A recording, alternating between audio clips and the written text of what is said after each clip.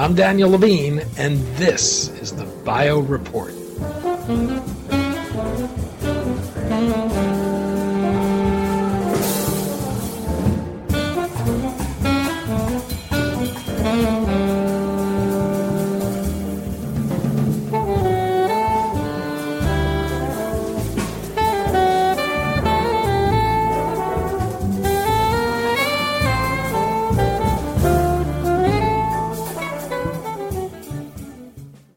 A broad range of serious diseases involve chronic inflammation, which causes both pain and progressive damage.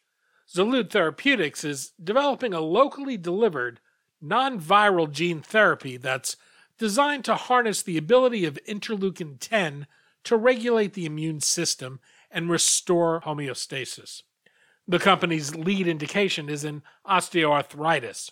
We spoke to Diem Nguyen, CEO of Xalud, about the role interleukin-10 plays in regulating multiple pathways in the immune system, Xalud's gene therapy, and the indications the company is pursuing.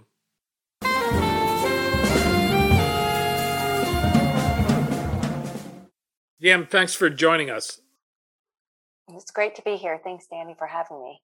We're going to talk about chronic inflammation, interleukin-10, and Xalud's experimental gene therapy to treat a range of inflammatory conditions. How big a problem do inflammatory conditions represent today, and how impactful are they on the lives of people living with them? So, Danny, thanks so much for asking that question. It is quite astounding if you think about the number of diseases that we are all aware of from a societal perspective. You think about osteoarthritis, rheumatoid arthritis, you think about oncology, as well as neurodegenerative diseases. What anchors around many of the genesis of these diseases starts at the heart of an imbalance in your body from an inflammatory perspective. And so when we are targeting our disease area, we're looking to be able to help encourage that body to restore itself back to homeostasis, resolving inflammation, which then has the potential to target a number of diseases. From a prioritization perspective, Xalud is focused on chronic musculoskeletal inflammatory diseases like osteoarthritis, as well as neuropathic pain, but we are also targeting neurodegenerative diseases. And so when you say how big, these diseases that we're going after alone have the potential of treating 30 million of patients in the US, well into 100 million globally. I know we're talking about an enormous range of conditions, but how well are we able to address these today? It is fascinating because we clearly have huge unmet need. So when you ask the question, how well are we able to address, if a patient has unmet need that precludes them from being able to run with their kids or be able to go to work and have a productive lifestyle, then I would say that we're not doing a good job in achieving a world where patients can live productive and healthy lives. So in our particular situation, our lead indication is osteoarthritis of the knee. And as I mentioned, about 30 million are suffering from osteoarthritis in the US. As we look at patients that go and progress from solid oral dose of pills to ultimately getting knee injections and then progressing to knee surgery, we're looking at, of the 30 million, 7 million that are likely to get to that later stage of disease severity. And when we get to that stage, you're talking about well into 60 to 80% of the patients failing from current standard of care today. Xalud is focusing on interleukin-10. What is interleukin-10 and what role does it play in the immune system? Thank you for asking. Interleukin-10 is a very important cytokine that helps modulate homeostasis in the body. And when I mean homeostasis, I mean the fact that in your healthy body state, you have pro-inflammatory cytokines that drive inflammation be resolved and alleviated by an upregulation of anti-inflammatory mediators. And interleukin 10, it plays at the heart of this rebalance of homeostasis. And so when we talk about the importance of our cytokine, we are talking about interleukin 10 that is known to be an upstream modulator of a number of important inflammatory targets like that you are well aware of, like TGF or interferon gamma, as well as NGF. All of these drug targets, interleukin 10 achieves its benefit on top of these targets. So what it means is in a biologic pathway, if you try to stop one pathway, your body is built to compensate for that pathway, and inflammatory processes continue to fire. But when you have one cytokine that modulates a number of these pathways, a patient's got a fighting chance to be able to look at ways of resolving inflammation and hopefully alleviating the symptoms associated with that inflammation. In the case of chronic inflammatory diseases that Xalud is pursuing, what role does interleukin play in those? Is it just a way to calm an overactive part of the immune system? It's a great question. Interleukin 10 has been known, particularly in our mechanism action of the disease that we're targeting, to downregulate a number of pro-inflammatory cytokines. So maybe I can explain it this way. Your body gets injured. It's important for your body to tell you that you're not doing well, and you start feeling the pain associated with that. And in a healthy state, when these pro-inflammatory cytokines become upregulated, your body combats these pro-inflammatory cytokines with anti-inflammatory mediators. So imagine a seesaw where you're going back and forth, and eventually you get to a balance, and that inflammation gets resolved. The challenge is when your body is imbalanced. So there's so much pro-inflammatory cytokines, inflammation continues, and it sustains itself, then ultimately gets to chronification, and then a number of diseases that we're talking about, like osteoarthritis, like neuropathic pain, like rheumatoid arthritis.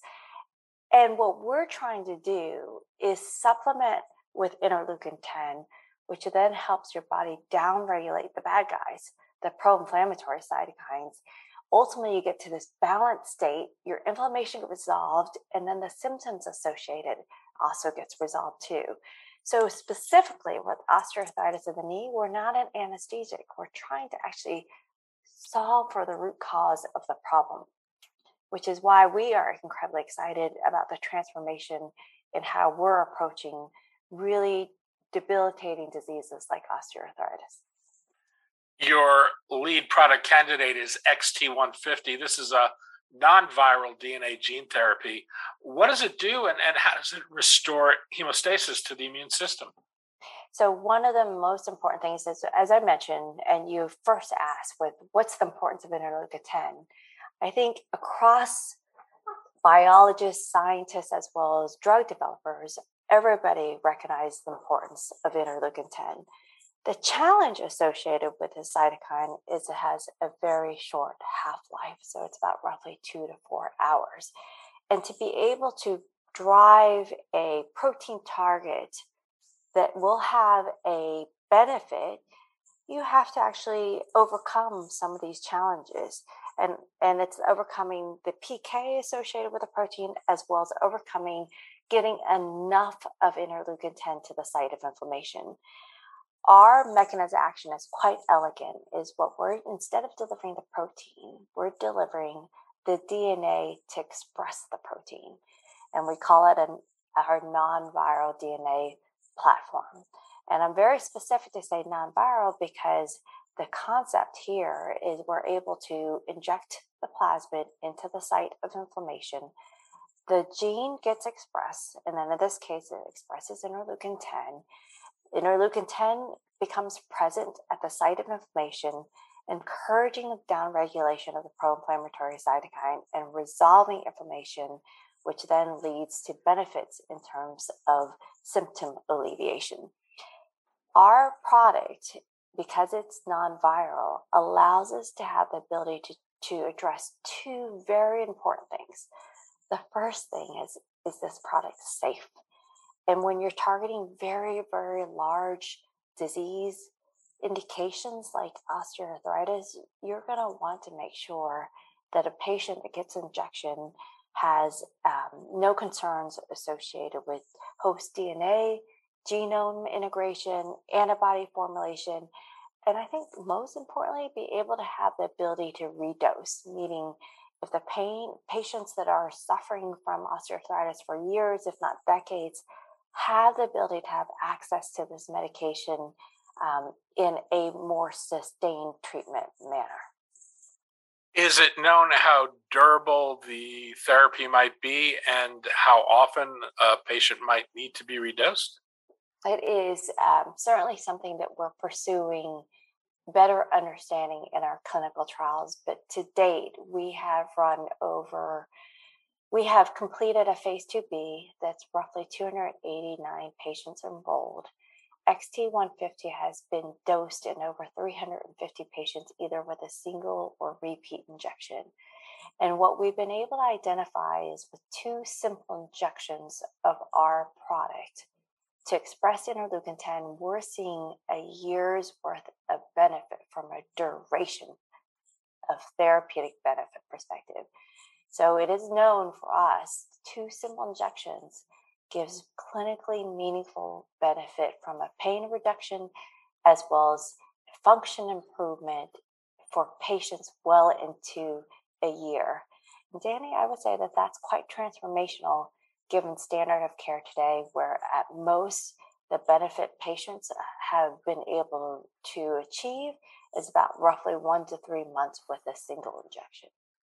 At the same time, you describe interleukin 10 as this sort of master switch that regulates homeostasis of the immune system. How localized are the effects of the therapy? Right now, we are studying the benefits of interleukin 10 in osteoarthritis of the knee, as well as in the fifth-set joint syndrome. We do believe with our longer term plans that we can look at potential opportunities in the hip and shoulder as well too. So in all forms or fashion, because of its safety profile, we can see the application across many different parts of your body. But in terms of its safety profile, if you're injecting this into the knee, is it having an impact on an immune response that the body might need it somewhere else? Great question. So right now we see that the plasmid, once injected, you can see it in systemically for about 4 hours up to 7 days. It's relatively undetectable systemically 14 days. And I think, Danny, that's one of the important aspects of its safety profile. You're not getting a product in an area that doesn't need that product. You're putting the product at the site of inflammation. As you've indicated, there's an enormous range of indications you might be able to pursue with a therapy like this. How are you going about prioritizing the indications? I think one of the big aspects of our prioritization is, from a societal perspective, what is the unmet need and how best does our mode of delivery as well as the importance of interleukin 10 can address that unmet need. And you're 100% right that there is endless opportunity in terms of what therapeutic areas to go after. From a Xalud perspective, we're focused on cytokine-mediated inflammation, so logically in areas like osteoarthritis or fifth-set joint syndrome. We also have demonstrated safety from a intrathecal delivery perspective, so the CSF, so spinal pain could be a possibility as well too. From a neuropathic perspective, one key area that we've really put the gas pedal on is in our neurodegenerative focus. And in particular, in the preclinical models, we have been finding astounding benefits associated with our product of expression of interleukin 10 to not only improve function, but also reduce and influence clinical biomarkers as well as improve survival for patients with ALS. And as you know, the unmet need in ALS is quite significant. the disease is quite devastating, and we are really passionate about playing a part in helping patients that don't have choices today. There's been significant movement to look not only at ALS, but other neurodegenerative conditions as inflammatory conditions. I'm wondering about, you mentioned you're exploring intrathecal delivery. How would you deliver a therapy for a neurodegenerative condition? Yeah, so our intrathecal delivery for would be right into the CSF. What's very fascinating from a biological perspective is there's a rapid fluid flow, and that ensures that we think that we'll be able to get our plasma to where the sites are most important to be able to see that therapeutic benefit. We have data preclinically clearly with ALS as well as MS. We also have seen reduced inflammation in uveitis from an ophthalmology perspective. So there's a lot of areas that we would like to pursue.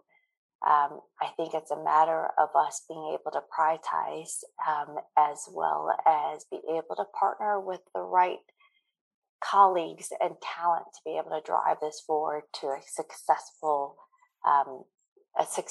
conclusion. One condition you haven't mentioned is Alzheimer's. Would that be included in your list of potential indications? It is a great question. It's Alzheimer's as well as Parkinson's disease. One of the areas that we're looking to pursue in our first in human is looking at not just ALS, but a battery of clinical biomarkers that helps us inform us based on how our product is working from a mechanism action perspective, what other neurodegenerative diseases can we target? Many people think rather narrowly of gene therapy today as a way to treat a genetic disease and address a deficit caused by a mutation by restoring the body's ability to produce a needed protein. What does XT150 suggest about the broader potential for gene therapies? Oh, this is one of the most impactful stages that we are in drug development today. And just to put a little bit in context, Annie, like the world of drug development had moved from first new chemical entities in the form of pills, and then we started to move into injections, and then biologics became a incredible way to deliver medicines over the last 2 decades. We are in the era of nucleic acid delivery. And clearly for the last 5 to 7 years, the focus has been exactly what you've described, which is gene replacement with AAV, looking at high expressions of proteins to address many devastating diseases when a patient doesn't have either has a defective gene or a defective protein or has a missing protein. When we moved to the pandemic, mRNA became up front and center as another mode of gene therapy. Particularly, we like to call it nucleic acid delivery. And it's clearly been demonstrated that mRNA can be a very effective means to treat tens to hundreds of millions of patients today. The benefit that we see, Xalud is one of a few handful that are in late stage DNA delivery, is that you see all the benefits associated with mRNA, but has some clear areas of attractiveness. And particularly in our case, efficiency from a manufacturing perspective, as well as stability from a product shelf life perspective. What does that mean? It means that we can translate having a product, a medicine that has access to not just the wealthy few or a small percentage of a patient population, but certainly can address in a very effective way large indications like the ones we're going after. And how is Xalud funded to date, and how far will existing funding take you? It's a great question. We are largely owned by PBM Capital. They're incredible investors that see great science and right to take it to the point of inflection. We have runway to be able to continue to progress with preparing for our phase 3 in 2023, as well as being able to go after first-in-human trials in our neurodegenerative diseases. Diem Nguyen, CEO of Xalud Therapeutics. Diem, thanks for your time today. Danny, it was a pleasure. Thanks so much for letting me talk about my excitement on Xalud.